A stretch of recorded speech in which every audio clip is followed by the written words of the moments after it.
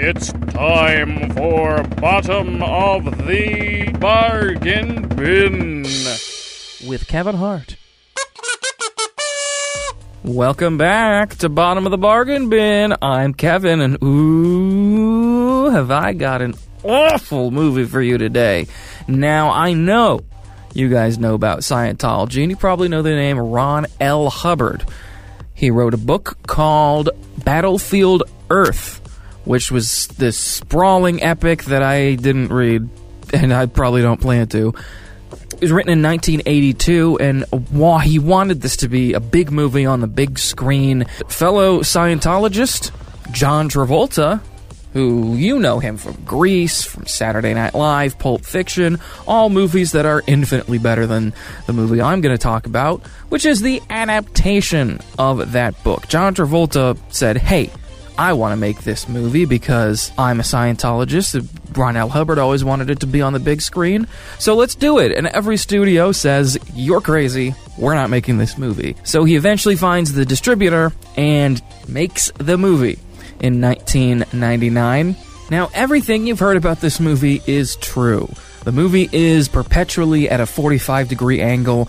I don't know what was going on with the cameraman or any cinematographers in this movie. It kind of just like wears on your eyes a little bit to just watch every character at some weird up-shot angle or from looking down on them. But it's always at this weird... It's never like a straight horizontal shot.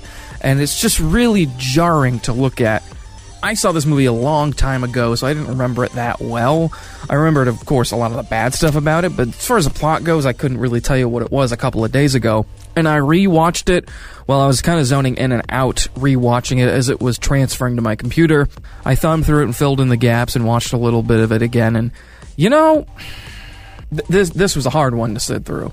As funny as it is to make fun of this bad movie, this is a horrible, horrible, horrible movie. So I will give you the movie's plot and some of the more interesting things that happen.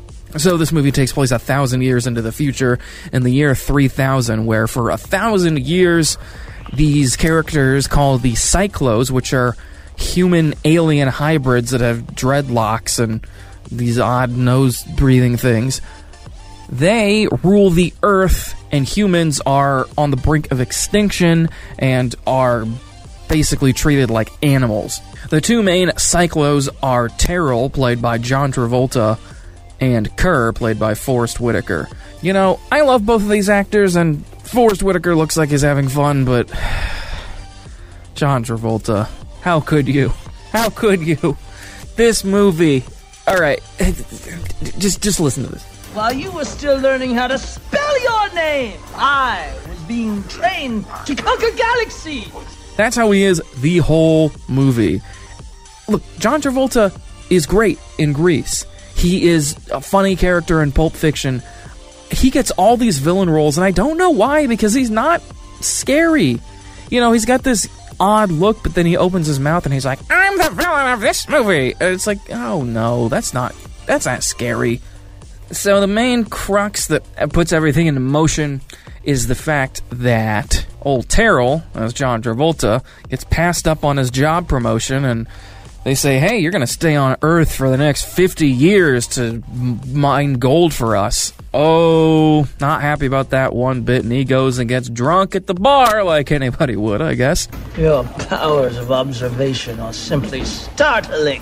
Give me 3 pans to go. But I was not groomed since birth to have some cushy job that even a moron like you could perform. Then he has the brilliant idea of training and using these, what they call them, human animals. They're humans that are primitive savages that are, you know, somehow have really nice braided hair and good hygiene and all that. But he's going to train them to mine for gold. And the main one, this is his real name in the movie, Johnny Good Boy Tyler. That's the main human, Good Boy. Just in case you were wondering if he was the good guy, good's in his name because he's the good boy, Johnny Good Boy Tyler. He's a good boy. Ah! So he's our main guy. He gets put into this weird TV machine that shoots a beam into his head and, like, basically downloads all this information. directly into his brain, and he, minutes after this scene where this happens, he goes up to his friends and he's like, hey guys, check this out. And he does like the Pythagorean theorem. I mean, he's like, here's a triangle, and you look at all these sides, and they're equal, and they're like, the rest of the tribe is like, what is your problem, dude? I don't know what you're talking about. And so then we realize, oh, he's now the smartest one, and he is going to be the one to overthrow the Cyclos, something that John Travolta and Forrest Whitaker just laugh at him for. Oh, that is so silly. You can never do that. But they find a way. And how they find a way to do this is truly incredible. 1,000 years later, somehow 1,000 years later, Fort Knox still is perfectly intact and has all of its gold in there. So instead of having to mine for gold for days and days and weeks and months, they just find all this gold and give it to Terrell and says, hey, here you go. And Terrell's like, wow, that's great. I still hate y'all. And he makes them get the gold again, but in less time. And keep in mind, this is maybe an hour into the movie that this has all happened. This is a slog. One of my favorite reviews of this movie that I was able to look up was when the movie first came out, and a newspaper got a copy of the screenplay and said that it was as entertaining as watching a fly breathe. Wow. That is a sick burn. Which is funny because John Travolta was really, really, really into this movie. He said it was Pulp Fiction in space and that it was better than Star Wars. Do you want lunch? Well, the last three things I said, only one of them is true, and it's about the fly breathing. This movie is not Pulp Fiction in outer space, and it is certainly not better than the worst Star Wars the holiday special of Star Wars is better than this movie. Unironically, John Travolta, why would you say that? So, eventually, like a million hours later, the humans start to rise up against these horrible, horrible Cyclos. There are these movies where they rise up and take over the opposing force, and they say, well, now that we've taken over, this is our land. And they kind of do this, but I guess in a true human fashion, they just kill all the Cyclos, except for John Travolta and Forrest Whitaker. They're the only ones they keep alive. Forrest Whitaker, who he tries to blackmail John Travolta at one point in the movie, and it goes about as well as you'd expect. Oh, friendly bartender! So he is on the side of the humans, and he gets to have this big position in the future, and John Travolta is stuck in Fort Knox for the rest of his life. I think because I don't want to read this book. Apparently this is only the first, third of the book. This movie is stuck in the cage, and they're like, you got your gold, and that's how the movie ends.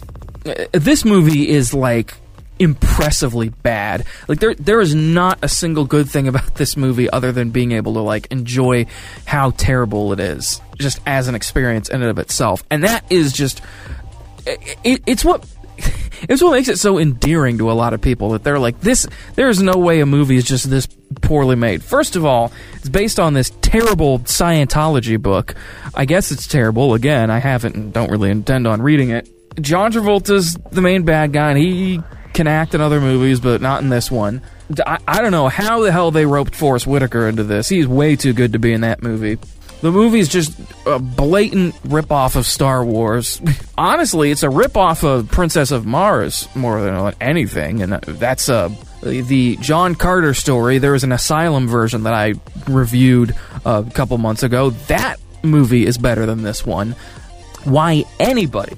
You start to see why the studios didn't want to invest in this, because this was a really terrible decision to make this movie. Swept the Raspberry Awards, by the way. The Golden Razzies that say this movie sucks, you suck, you're not a good actor. Man, they got gobs of awards for this movie. If you want a good laugh, you can watch this, but I personally would not recommend The Misadventures of John Travolta and Forrest Whitaker. Crap, lousy ceiling! Cyclo War Center, this is a Stage 3 alert. I repeat, a Stage 3 alert. This movie's 2 hours long, and there's maybe 30 minutes of plot, and it's just really boring. And it hurts your neck because the whole movie is just at this weird 45-degree angle. So I don't know, man.